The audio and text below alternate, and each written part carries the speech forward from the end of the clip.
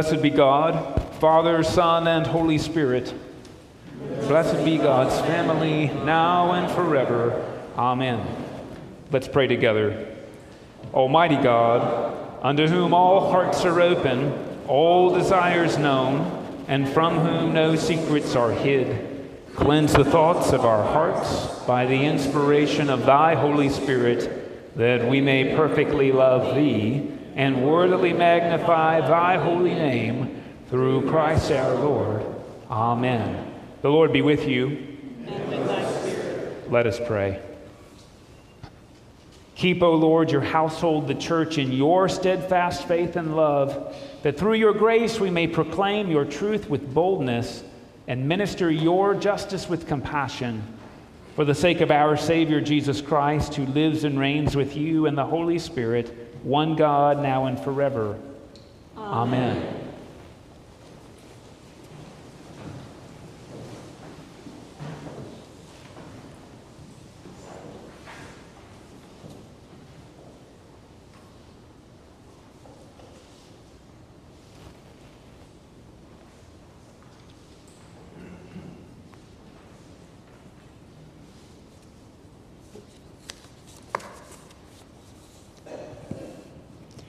A reading from 1 Samuel.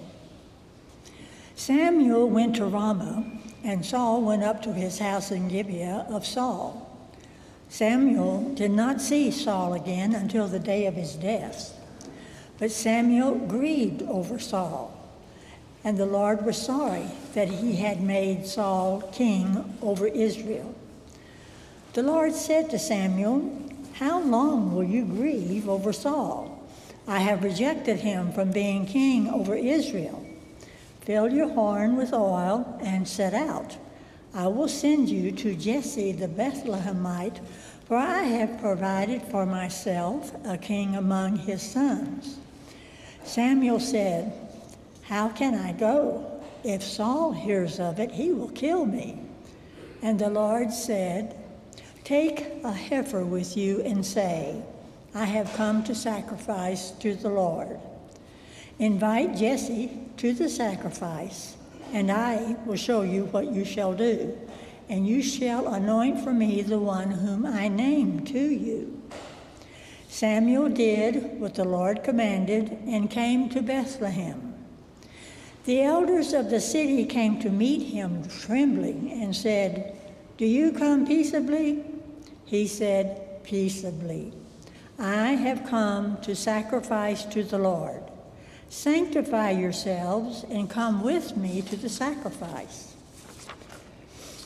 And he sanctified Jesse and his sons and invited them to the sacrifice.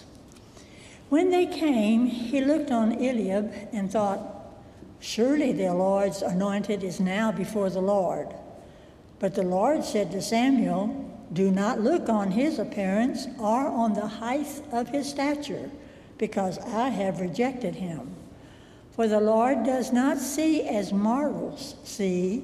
They look on the outward appearance, but the Lord looks on the heart." Then Jesse called Amminadab and made him pass before Samuel. He said, "Neither has the Lord chosen this one." Then Jesse made Shammah pass by, and he said, "Neither has the Lord chosen this one." Jesse made 7 of his sons pass before Samuel. And Samuel said to Jesse, "The Lord has not chosen any of these." Samuel said to Jesse, "Are all your sons here?" And he said, "There remains yet the youngest, but he's keeping the sheep." And Samuel said to Jesse, "Send and bring him, for we will not sit down until he comes here." He sent and brought him in. Now he was ruddy and had beautiful eyes and was handsome. The Lord said, "Rise and anoint him, for this is the one." Then Samuel took the horn of oil and anointed him in the presence of his brothers. And the Spirit of the Lord came mightily upon David from that day forward. Samuel then set out and went to Ramah. Hear what the Spirit is saying to God's people. Thanks be to God. Psalm 20, we will read responsively by the half verse. May the Lord answer you in the day of trouble. May the God of Jacob defend you. From God's holy place may you receive help. May God strengthen you on his side. May God remember all your offerings. And accept your burnt sacrifice. Grant you your heart's desire. And prosper all your plans. We will shout for joy at your victory and triumph in the name of our God. May the Lord grant all your requests. Now I know that the Lord gives victory to the anointed one. Now the gospel is the right hand of the Lord works victorious strength. Some put their trust in chariots and some in horses. But we will call upon the name of the Lord our God. They collapse and fall down. But we will rise and stand upright. O Lord, give victory to the King. And answer us when we call.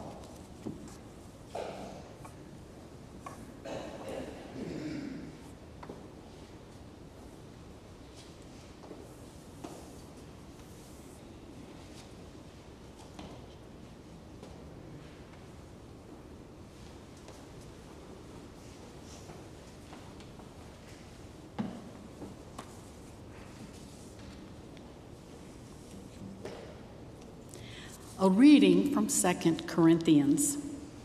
We are always confident, even though we know that while we are at home in the body, we are away from the Lord. For we walk by faith, not by sight. Yes, we do have confidence, and we would rather be away from the body and at home with the Lord. So whether we are at home or away, we make it our aim to please him. For all of us must appear before the judgment seat of Christ, so that each may receive recompense for what has been done in the body, whether good or evil. Therefore, knowing the fear of the Lord, we try to persuade others. But we ourselves are well known to God, and I hope that we are also well known to your consciences. We are not commending ourselves to you again, but giving you an opportunity to boast about us, so that you may be able to answer those who boast in outward appearance and not in the heart. For if we are beside ourselves, it is for God. If we are in our right mind, it is for you. For the love of Christ urges us on, because we are convinced that one has died for all. Therefore, all have died. And he died for all, so that those who live might live no longer for themselves, but for him who died and was raised for them. From now on, therefore, we regard no one from a human point of view. Even though we once knew Christ from a human point of view, we know him no longer in that way. So if anyone is in Christ, there is a new creation. Everything old has passed away. See, everything has become new. Hear what the Spirit is saying to God's people. Thanks be to God.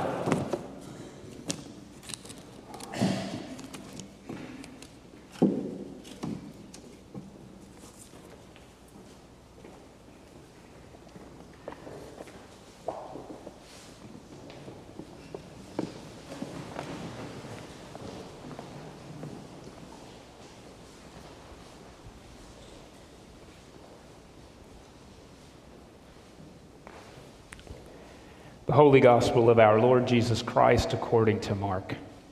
Glory be to thee, O Lord. On that day, Jesus said, "The kingdom of God is as if someone would scatter seed on the ground and would sleep and rise night and day, and the seed would sprout and grow. He does not know how. The earth produces of itself, first the stalk, then the head, then the full grain in the head. But when the grain is ripe, at once he goes in with his sickle, because the harvest has come." Jesus also said, "With what can we compare the kingdom of God? Or what parable will we use for it? It is like a mustard seed, which when sown upon the ground is the smallest of all the seeds on earth, Yet when it is sown, it grows up and becomes the greatest of all shrubs, and puts forth large branches, so that the birds of the air can make nests in its shade." With many such parables, Jesus spoke the word to them as they were able to hear it. He did not speak to them except in parables, but Jesus explained everything in private to his disciples. The Gospel of the Lord. Praise be to thee, O Christ.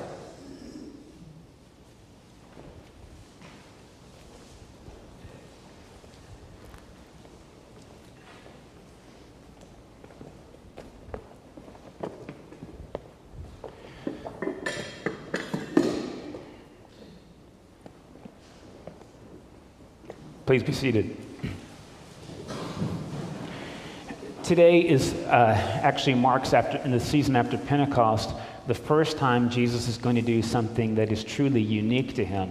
I've mentioned this to you a few weeks ago. At the time of Jesus, there were other charismatic healers. One of them was named Honi the Circle Maker, and he would draw a circle on the ground from which he would draw his power to heal people, and according to ancient records, he did sometimes. There were people like John the Baptist who said, "Look, here's the heart of the law." And Jesus is going to mostly repeat what he says from what John the Baptist said. But here, Jesus is doing something actually unique. He's teaching in parables.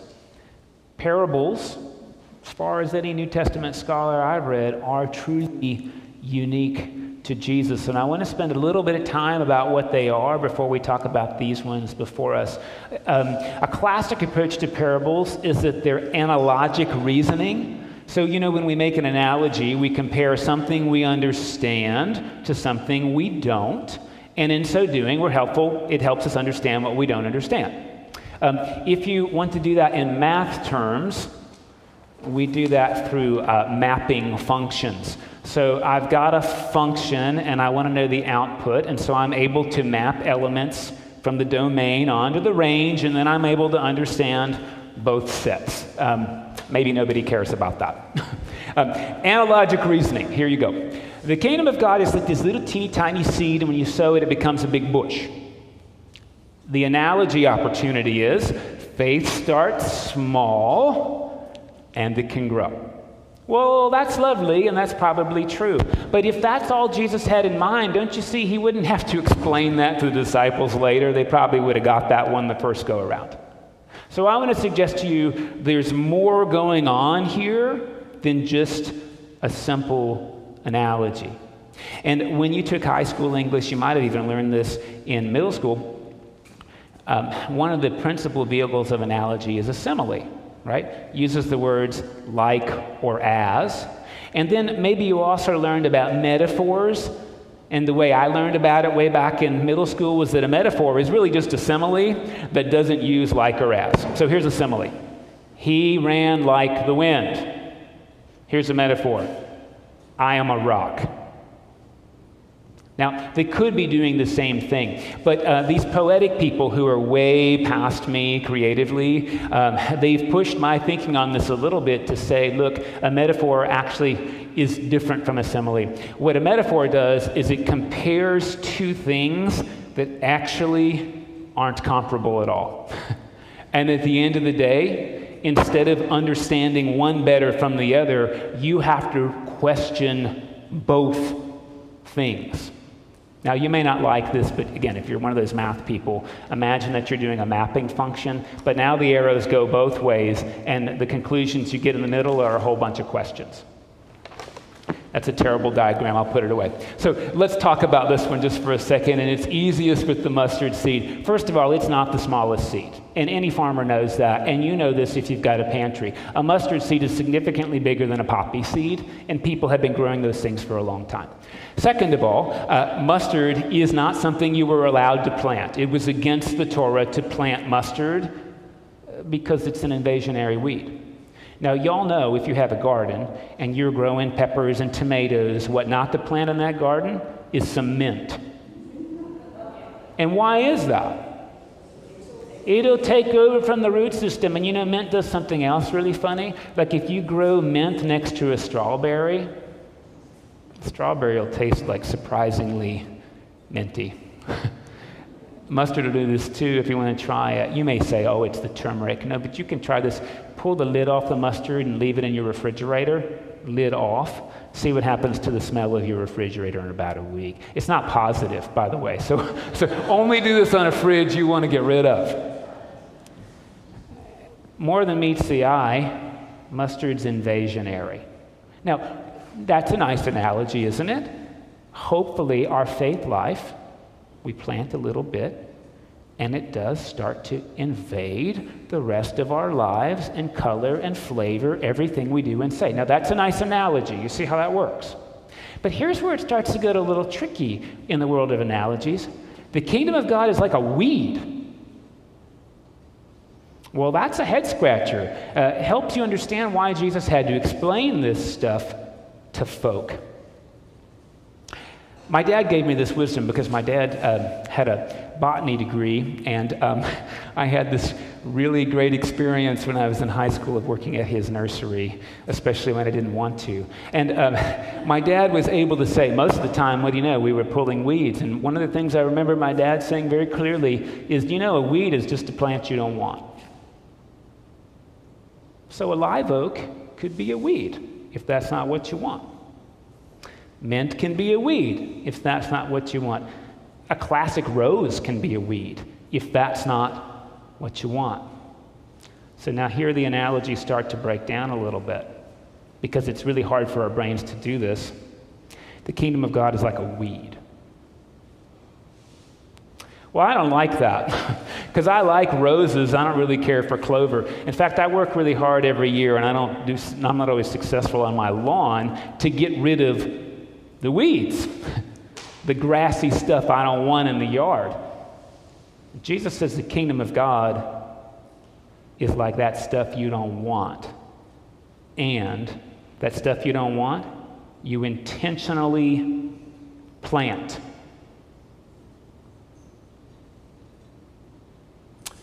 It's sort of like you have to rethink gardening completely. Let's go on with a little bit. I'm not a gardener. My dad turned me against it. I've done all the gardening I ever want to do. But I do understand a few principles in gardening. If you're growing something like a tomato, what you don't want is a bunch of shade blocking the sun, right? So did you notice that what a mustard bush does is it turns into a huge shrub that shades everything else, like affects the produce you want, and will make it taste mustardy, which you don't want. And then mustard does one other thing that Jesus identifies. It harbors birds.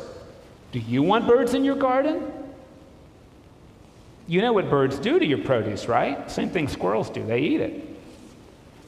So the kingdom of God is like an invasionary weed that is something you don't want, that you intentionally plant so that it can affect the taste of the things you do want in a way you're not happy with, and it can harbor natural predators for the other stuff you want. Now you see Jesus has to explain that.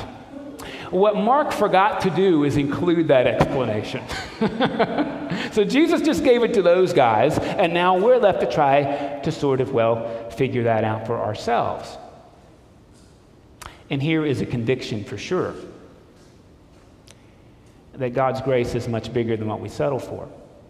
And that the people we don't want, let's just call them weeds, the kingdom of God is not absent from those people. The kingdom of God is fully present in those people. And that means anytime we see somebody and we think, oh, there's a weed, God is inviting us to reconsider our gardening frame so that instead we can see grace and instead we can see fruit. Now, this bit about the birds, I have to tell you, is really frustrating for me because, if you do garden, you want to keep your own produce, and there's a lot of pride in it. And if things like squirrels and birds carry that away, it's really, really frustrating. But Dr. King said this interesting phrase, right, which is that the human history is long, the arc of human history is long, but it bends toward justice. And I invite you to consider that what birds do, even though they might be temporarily annoying by eating your produce up, they do scatter seeds. And that's the long view about what it's like to sow grace in the garden. Sort of like that ancient saying that a wise man plants a tree in whose shade she will never sit. Jesus is inviting us to consider that we sow seeds of grace not just so that we can eat the produce, but so that God's grace can grow and spread in the world. And sometimes it takes longer than we like. Now, I'm a frugal gardener. I like to sow just a few little seeds, and I really like them to grow, or I get really mad at them and want to quit. And here is Jesus encouraging us to be a different kind of gardener. Be in it for the long haul, because the truth is, when the fruit is right, and we didn't get this passage today, we get it out of Galatians though, fruit, love, joy, peace, patience, kindness, goodness, gentleness, self-control. Against such things there is no law. Those fruits, don't you think the world could use a lot more of those seeds? And if we stopped sowing them because we don't see it, then the world would stop having it. And here's the promise of faith. Those seeds move on in the Lord. And we get this other parable about seeds. Jesus starts out by saying, well, nobody really knows how they work. They just sort of grow up. And it's really tempting to say, oh, those ancient bumpkins, they had no understanding of how agriculture works. But if you've ever tried to grow something, you understand doesn't always work. I followed the directions on the package. I used the right fertilizer. I cannot grow an avocado to save my life. I've planted it on a hill. I've done all the watering stuff. I took it back to Home Depot and got another one when it died. That one didn't work either, so I just sort of quit. Once upon a time, my daughter got this Meyer lemon seed, and it was genetically modified. Monsanto made it so it wouldn't grow another lemon, and she planted that in the yard, and pretty it grew a lemon tree. I mean, these are the mysteries of agriculture, right? You can read the books and do all the fertilizing, and then you can somehow get a lemon tree to grow when it's impossible. And that's how it's always been. And I think there's this great reminder for us. I really like to be in control over my spiritual development. I really like to be in control, frankly, of most outcomes in my life. And here's Jesus trying to say, look, the reason that we can't ultimately be in control of our own spiritual development like we'd want to is because spiritual development is not climbing some kind of steps so we can transcend life. Spiritual development is about being transformed so we can find God present in the weeds. And this is a real throw to gardening then and now. Instead of pulling up weeds, Jesus invites us to fertilize them. That's a tough teaching, don't you think? The reason I think it's right is because he had to explain it. Yeah. That's why I think it's right. And we get to hear the same thing, actually, in this lesson from Samuel. Now, a lot of us don't realize that this is absolutely a political act it's a political act, what Samuel is doing. He's anointed this king called Saul, and we've heard that last week.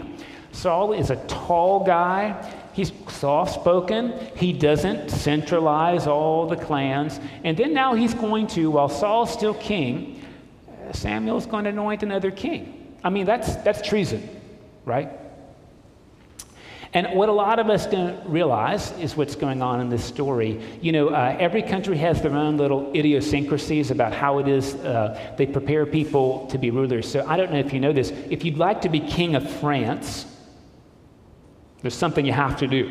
And it's not just to have a crown put on your head. There's a place you have to go, must go, in order to be king of France. Does anybody know this? Idiosyncratic. It's not Paris. It's not. You have to go to Reims. You have to be coronated in Reims, or you're just the crown prince. If you know your history, Joan of Arc had to take Reims so the Dauphin could become king of France. A lot of us don't know that if you'd like to be the monarch of England, you don't just get a crown. That's only half the battle. The other half, Kathy, you know this. What else do you have to do? You have to be head of the church, but there's somebody else who makes you head of the church. It's the Archbishop of Canterbury, and do you know what they have to do to you? Same thing Samuel does. They pour oil on your head. In the Hebrew Bible, the way you're made monarch is not with a crown. People pour oil on your head. It has to be a prophet, which, by the way, this is the word Messiah, somebody who's been anointed. In Greek, the word for Messiah is Christ. So here is Samuel going to anoint somebody to be king, and this is the equivalent of putting a crown on your head at Rhodes Cathedral. And Samuel sees a climbing rose and says, that's a beautiful king. And God says, nope. And then Samuel sees a queen palm that survived the freeze and says, that's a beautiful king. And God says, no. And what we don't often understand, because there's this description that David is handsome, but he's the youngest son, which means he's the least important in a culture that values the oldest kids.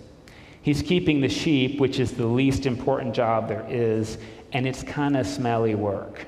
The other kids probably had their annual bath whether they needed it or not. And then David's been out on the field and probably smells like a sheep, and here he comes. And there's this important bit that we don't realize in Hebrew. It says his eyes are beautiful, but nobody actually knows what that word means. It's a word that happens here, and it describes Jacob's wife Leah, and it could mean that he has weak eyes. They don't have to be beautiful. We always like to aggrandize this because, look, he must be the most beautiful person. But please notice that would underscore what the whole reading says. The reading says he is not the most beautiful person. He's young. He's immature. He's smelly. And God has looked past all of that. And don't you see, that's what Jesus invites us to do as healthy spirituality, is to find God's presence in the weeds. David is a weed in the story. And if we only settle for what we consider beautiful, then honestly what we're doing is arguing with God about what is right and beautiful and lovely. So there's this hymn in the hymnal that I happen to love. All things bright and beautiful, all creatures great and small, all things wise and wonderful, the Lord God made them all. Maybe you've heard it. There's a Monty Python version. I'm just going to sort of not directly quote it, but it says sort of things like, all things ghastly and dreadful, all creatures fat and squat. It's tongue-in-cheek, but actually it's the gospel. It's the gospel of Jesus Christ.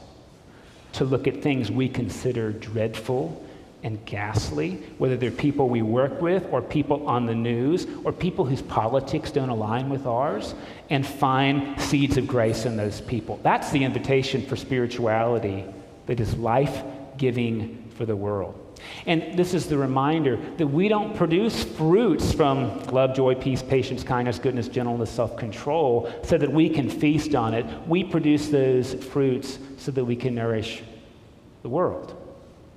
That's the point of this. And if we hoard our fruit, then don't you see we're limiting the seeds of grace. Grace. It's a big word. We deeply need it. I mean, don't you think? Even if the way you define grace is live and let live, we could use a lot more seeds like that in the world. The world could really use nourishment from that kind of fruit.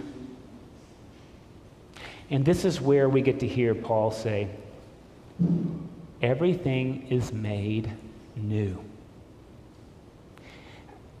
I don't think Paul's saying that Christ ontologically changes things so that they become new. I think what Paul is trying to say is that when we understand grace, Jesus opens our minds to perceive the goodness that's always been there. We're the ones who are made new when we find God in the weeds. We're the ones who are made new when we sow the seeds of grace, even when we don't see the produce coming to bloom. The truth is, I can't control how I feel most of the time. I get mad over the silliest things. I mean, really silly things I get mad over. But I sure can't control whether I fertilize that or not. And maybe Jesus is inviting us to consider what we do to the ground instead of trying to control every step of the plant. Do you sow seeds of gratitude? Do you sow seeds of hope. Jesus is inviting us to be made new, don't you see? Because the evolution of our own brain wants to find negatives about 10 times faster than it wants to find positives. And God would renew us. Not so we can be more useful, but so we can be more joyful. I want to tell you a weed story. I didn't tell too many stories on my spouse. But some of you know I have a spouse who is not a faithful church attender. I think she's been about 7 times in the last 5 years. And I was talking to my spouse the other day about fear of my own weeds and my spirituality, because we were both raised in traditions that emphasized there were right kinds of piety. Right. And what that meant, of course, is there were wrong kinds of piety. So right piety means spending an hour every morning before you do anything else. Really, this is lessons we learned. Reading your Bible and asking God to do favors for people you like. That's what we grew up doing. Right spirituality means pulling up weeds so they don't flourish. So you don't think like me, go over to that Lutheran church. I mean, that was the way we pulled weeds. We'd pull them out of our place and we'd throw them somewhere else. So I told my wife, I'm just a little bit worried because the piety that raised me is not really where I am anymore. And I don't know what that means. It feels like I've got like a lot of weeds in my spiritual life. And she said, oh, honey, you know, wanting to do the right thing, wanting to be socially just, I mean, that's about the best thing there is about you. The way I grew up, that was weedy faith. We had to be right. We had to be right, which meant taking the Bible so literally we forgot to take it seriously. We had to see weeds like, that woman thinks she can preach. Let's correct her and pull that weed out.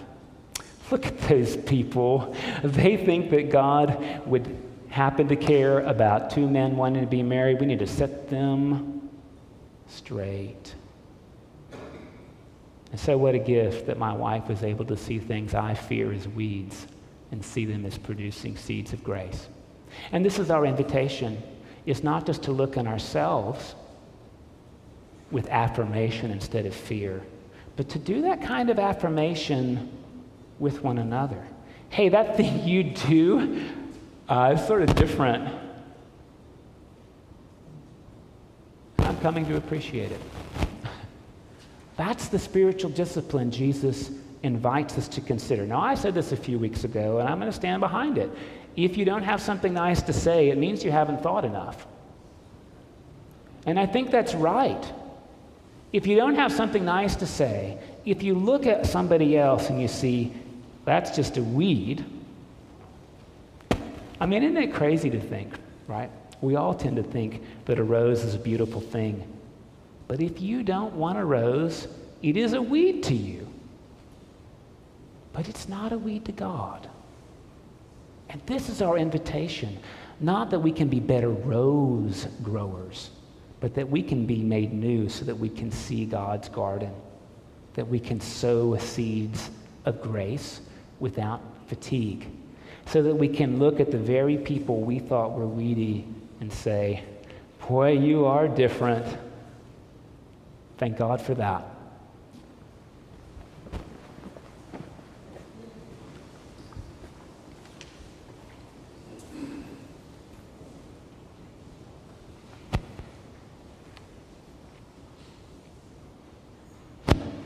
Please join me as we pray our faith in the words of the Nicene Creed.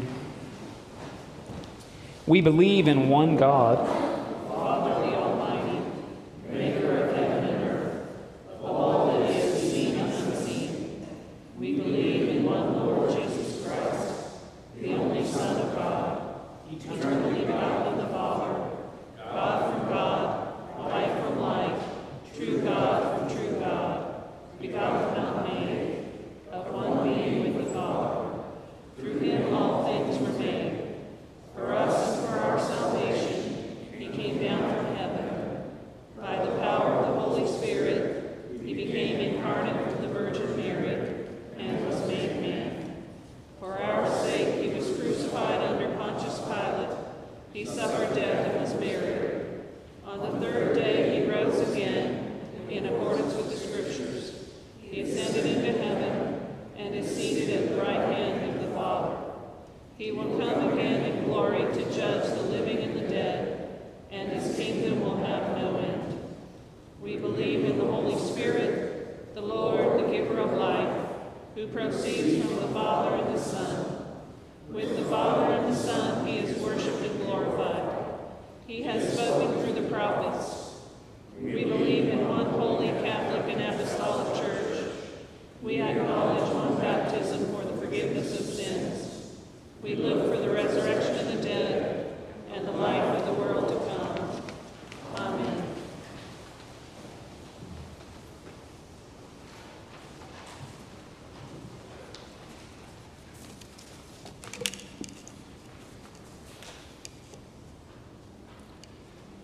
In peace, let us pray to the Lord, saying, Lord, have compassion. For the holy church of God, that it may be filled with truth and love, and be found without fault at the day of your coming, we pray to you, O Lord.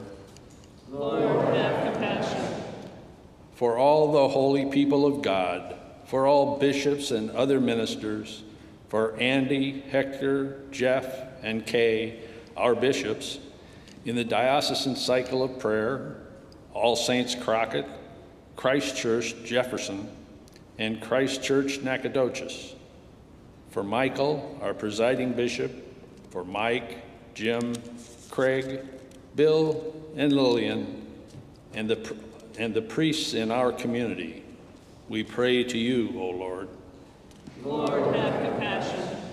For all who fear God and believe in you, Lord Christ, that our divisions may cease, and that all may be one, as you and the Father are one. We pray to you, O Lord. Lord, have compassion. For the mission of the church, that in faithful witness it may preach the gospel to the ends of the earth, we pray to you, O Lord. Lord, have compassion. For the peace of the world, that a spirit of respect and forbearance may grow among nations and peoples, we pray to you, O Lord.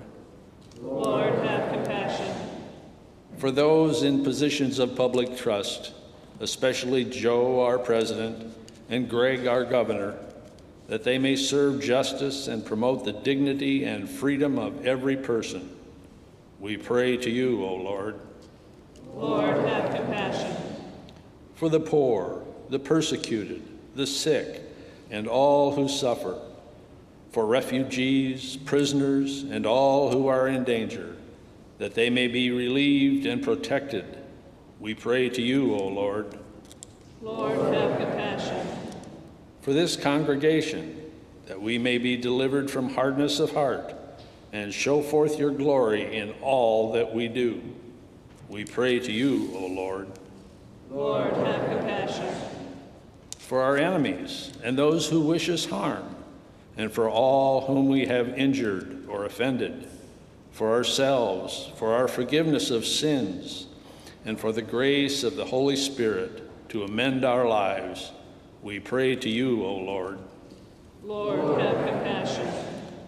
For all who have commended themselves to our prayers, for our families, friends, and neighbors, especially Chris, Sean, Jerome, Mickey, John, Levon, Paxton, Joanne, Mark, and Lee, and those the congregation wish to name at this time, silently or aloud, we pray to you, O Lord.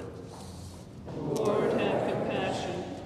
For all who have died in the communion of your church, especially Martha, and those whose faith is known to you alone, that with all the saints they may have rest in that peace where there is no pain or grief, but eternal life. We pray to you, O Lord. Lord, have compassion. Rejoicing in the fellowship of all the saints, let us commend ourselves and one another and all our life to Christ our God. To you, Lord our God. For you is the majesty, O Father, Son, and Holy Spirit. Yours is the kingdom and the power and the glory, now and forever. Amen. Now, I made a mistake when I do this sometimes, but we've already prayed for the forgiveness of our sin and the power of the Holy Spirit to amend our lives. So we're just going to stand on that. God heard us the first time, and your prayers have been granted. So, the peace of the Lord be always with you.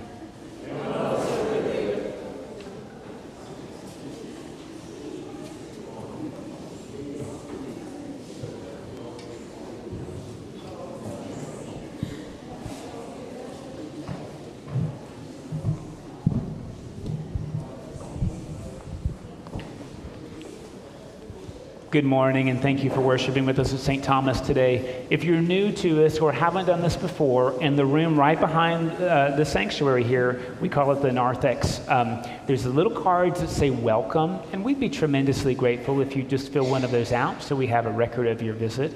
And thank you for worshiping with us today. There's a few announcements I want to call to your attention. You'll see many of these in the e-news, but a couple you won't. So first, we'd like to plan in advance around here around service that we do, and normally we would be doing our next fresh food distribution on July 3rd, the first Saturday of July, but the food bank's closed that weekend, so we'll be going July 31st. So you'll hear me say this a few more times. I just don't want you to show up on the 3rd because there won't be anybody here. So July 31st will be our next one of those. I'd like to let you know a really great thing. Sometimes we're not always aware of all the ministries that are happening. And so up in the video booth is Hal Snap, one of our Cub leaders and our Scout leaders. And he just got back from taking Scouts to camp, which is always stressful to coordinate all those logistics. But of course, you know, it's really joyful ministry that's happening. And so Hal, thank you for leading our youth. I'd like to introduce this possibility to you that one of the things we have at St. Thomas, being across the street from NASA, is some really smart physics type people. And one of these people, this has sort of become a tradition here, is a former professor of astrophysics at Rice University. And he's going to be leading us in the month of July on Sunday mornings through this book called Astrophysics for People in a Hurry. Yeah, so I'm in a hurry. And he happens to be a fantastic teacher. This is Paul Cloutier. And one of his former students, who also has a PhD in physics, Lila Anderson, and then Antha Atkins, who's on our vestry, are going to help Paul and us talk about the ways in which these aren't just analogs, but ways of entering into family of God mentality through astrophysics. So I promise you'll learn something, even if this is what you do already. But this is on Sunday mornings, beginning July the 4th, from 9 to 10:15, and we'll do that all through July. So I just want to raise this to you because it's pretty rare that you have an expert in the field who also happens to be a fantastic teacher do this with us. And this is the only parish I've ever been a part of that would want to do this, and I love it. No, I do. I mean, we're across we sent people to the moon here. We might as well learn about what they did. So I hope you look forward to doing that together. A reminder that we're doing a few studies already. So on Sundays in June, we're still reading this book, Invite, Welcome, Connect, so that we can enhance not just the way we do things, but the way we envision things. And we can see folks as God sees folks and enhance the way we invite and welcome and connect people.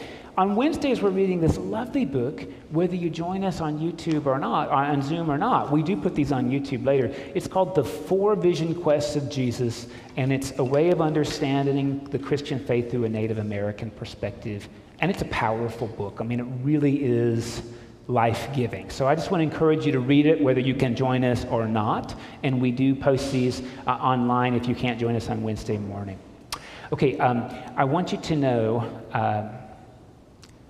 some of you know these folks, but it's important. We prayed for John this morning. So Levon and John Luker have been pillars in the parish for a long time. And I just want to offer to you that John is probably going to be transitioning into larger life pretty soon. And I'm telling you this not only to direct your prayers, but so that you have an opportunity, if you'd like to contact Levon and express your joy, or talk to John, you can express your joy for a limited time. only. And, sometimes we struggle, how do we pray for somebody who has limited time? Sometimes I think we're attracted to say, God, keep them alive. And I just want to encourage you, if you don't know how to pray, always pray for peace, that this will be holy time for their family, that any reconciliation or gratitude that is outstanding can be accomplished, and that they'll know when it's time, and that they'll join the Lord without fear. I mean, these are ways my church didn't always tell me to pray, and I want to hold them up to you. They're fantastic ways to pray for people who are on the edge. And so I hold that up to you about John Luker. I don't know if you've known him. He's a fine man. He's a fine man, and he's given to this community for years and years, and he's very worth emulating. So whether you know him or not, we can always pray for this holy time, and I encourage that. I also want to hold up to you, there's so many ministries happening here because of you that it's easy to forget them, but it's important to highlight that, we've got these dedicated folks at the Nearly New Thrift Shop. Vicki Buxton and Joyce Wolfers are the heads of that thrift shop, and, it's been a heck of a challenge to be in COVID, and they've struggled to, we rent this space and to keep the shop open. And sometimes we think, this is just an income generator, and it's not. It's a ministry. The thrift shop allows people to earn an income through consignment with dignity. The thrift shop, if you go over there, they mentor teenagers and young adults. They do. When people come in, they're not treated as customers. They're treated as human beings, and this is a ministry in the community. So I don't thank these people enough, but I want you to hear the work of the Nearly New and its volunteers is incredible. It's community changing, and if you're drawn to it at all, they can always use more help. But I'm not just trying to do a sign up here. I'm trying to say with gratitude, the Nearly New, I'm looking out in the faces of people here, and I know it's changed your family's life, and it's important to remember this and be mindful of the ways in which things like a little thrift shop is growing God's kingdom on earth. Continue to walk in love as Christ first loved us and gave himself for us, an offering and sacrifice to God.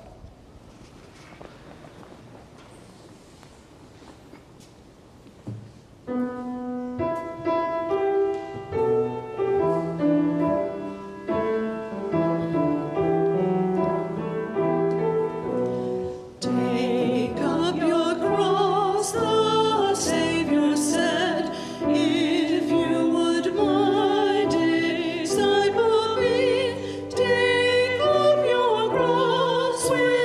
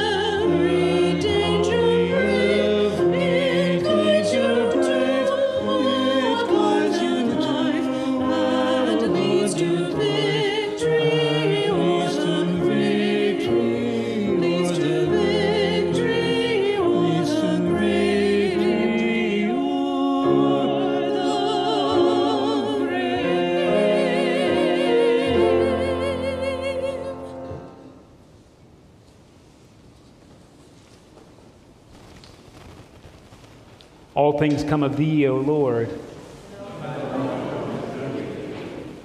This is the table not of the church, but of Jesus Christ. It is made ready for those who love him and those who want to love him more. So come, you who have much faith and you who have little, you who have been here often and you who have not been for a long time or ever before, you who have tried to follow and you who have failed, come. Not because the church invites you, it is Christ, and he invites you to meet him here. The Lord be with you. And also with you. Lift up your hearts. We lift them to the Lord. Let us give thanks to the Lord our God.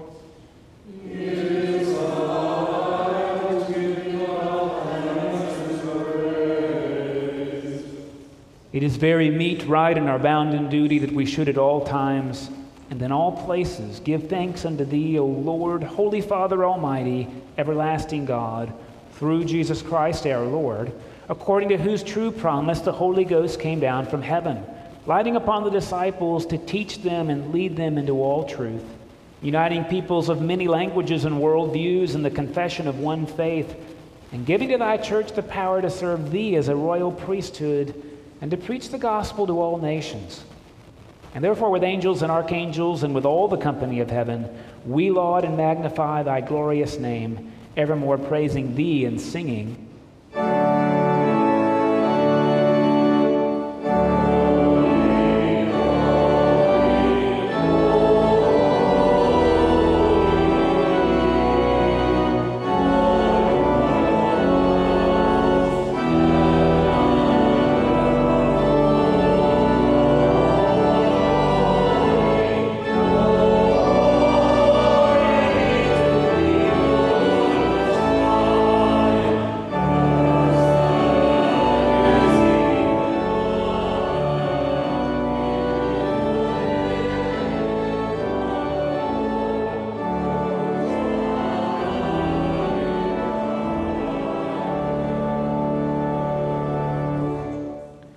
All glory be to thee, O Lord our God, for that thou didst create heaven and earth, and didst make us in thine own image. And of thy tender mercy didst give thine only Son, Jesus Christ, to take our nature upon him, and to suffer death upon the cross for our redemption. He made there a full and perfect sacrifice for the whole world, weeds and all, and did institute, and in his holy gospel command us to continue, a perpetual memory of that his precious death and sacrifice until his coming again. For in the night in which he was betrayed, Jesus took bread, and when he given thanks to thee, he broke it, gave it to his disciples, saying, Take, eat. This is my body, which is given for you. Do this in remembrance of me. Likewise, after supper, Jesus took the cup of wine, and when he given thanks, he gave it to them, saying, Drink this, all of you. This is my blood of the new covenant, which is shed for you and for all for the remission of sins. Do this as oft as you shall drink it in remembrance of me. Wherefore, O Lord and Heavenly Father, we thy people do celebrate and make with these thy holy gifts, which we now offer unto thee, the memorial thy Son hath commanded us to make, having in remembrance his blessed passion and precious death, his mighty resurrection and glorious ascension, and looking for his coming again with power and great glory. We most humbly beseech thee, O merciful Father, to hear us, and with thy word and Holy Spirit to bless and sanctify these gifts of bread and wine, that they may be unto us the body and blood of thy dearly beloved Son, Jesus Christ. And we earnestly desire thy fatherly goodness to accept this, our sacrifice of praise and thanksgiving, whereby we offer and present unto thee, O Lord, ourselves, our souls and bodies. Grant, we beseech thee, that all who partake of this holy communion may worthily receive the most precious body and blood of thy Son, Jesus Christ, and be filled with thy grace and heavenly benediction.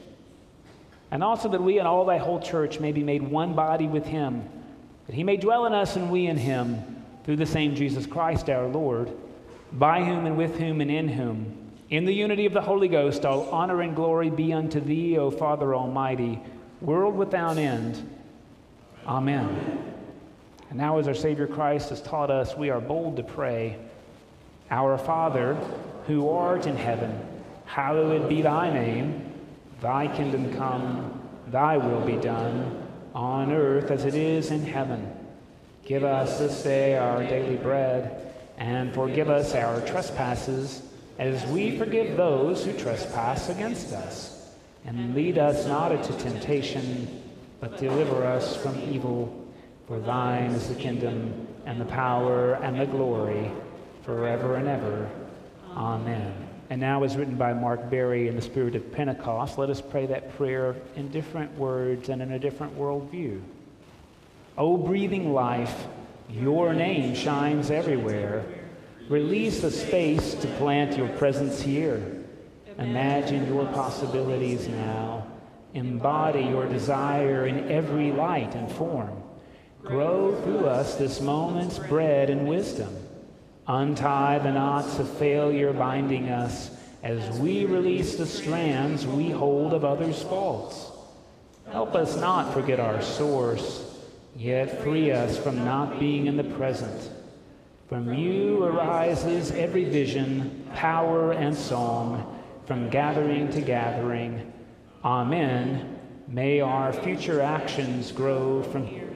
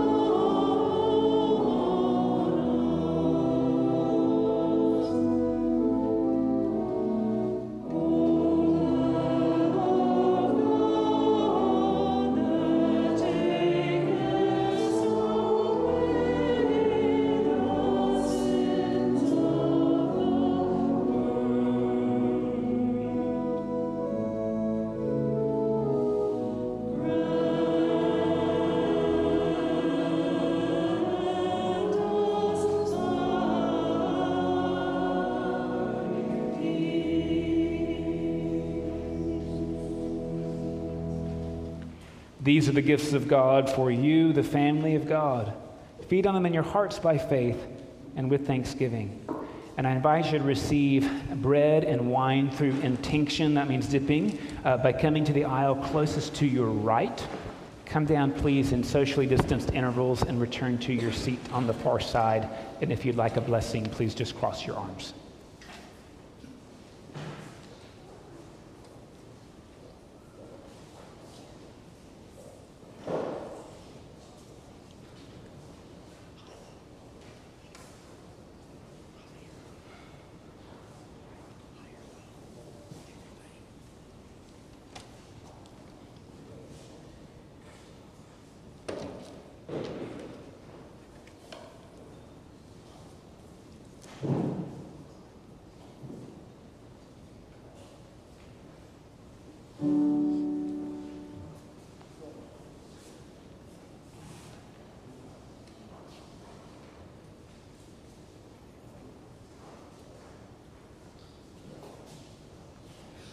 We walk by faith and not by sight. No gracious words we hear from Him who spoke as none has spoke, but we believe Him here. We may not touch His hands and side, nor follow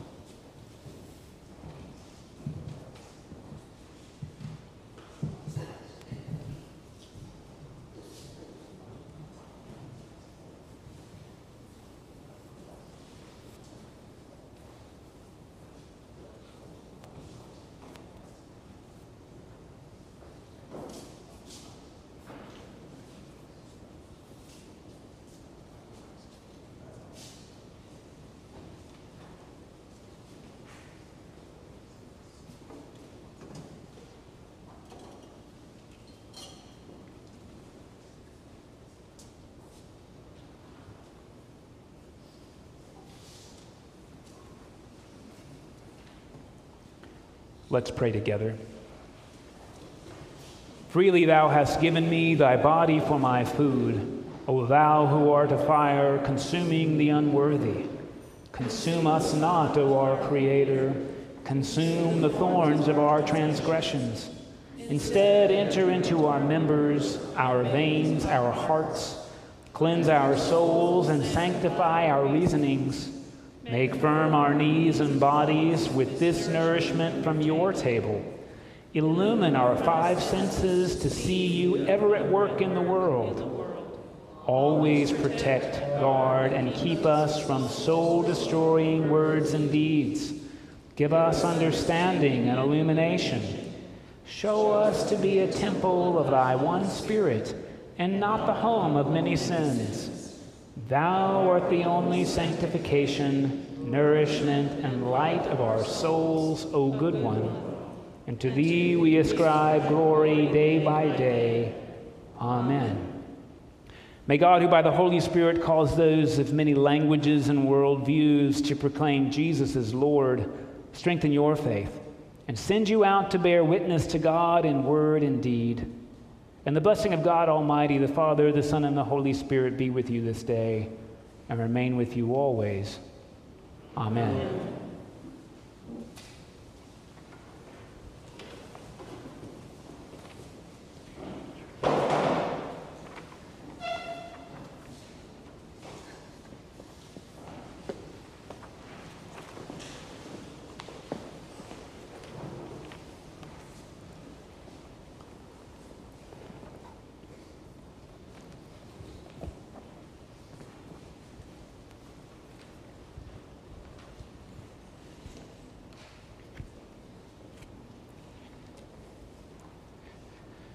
Alleluia, alleluia. Go in peace to love and serve the Lord in the roses and in the weeds.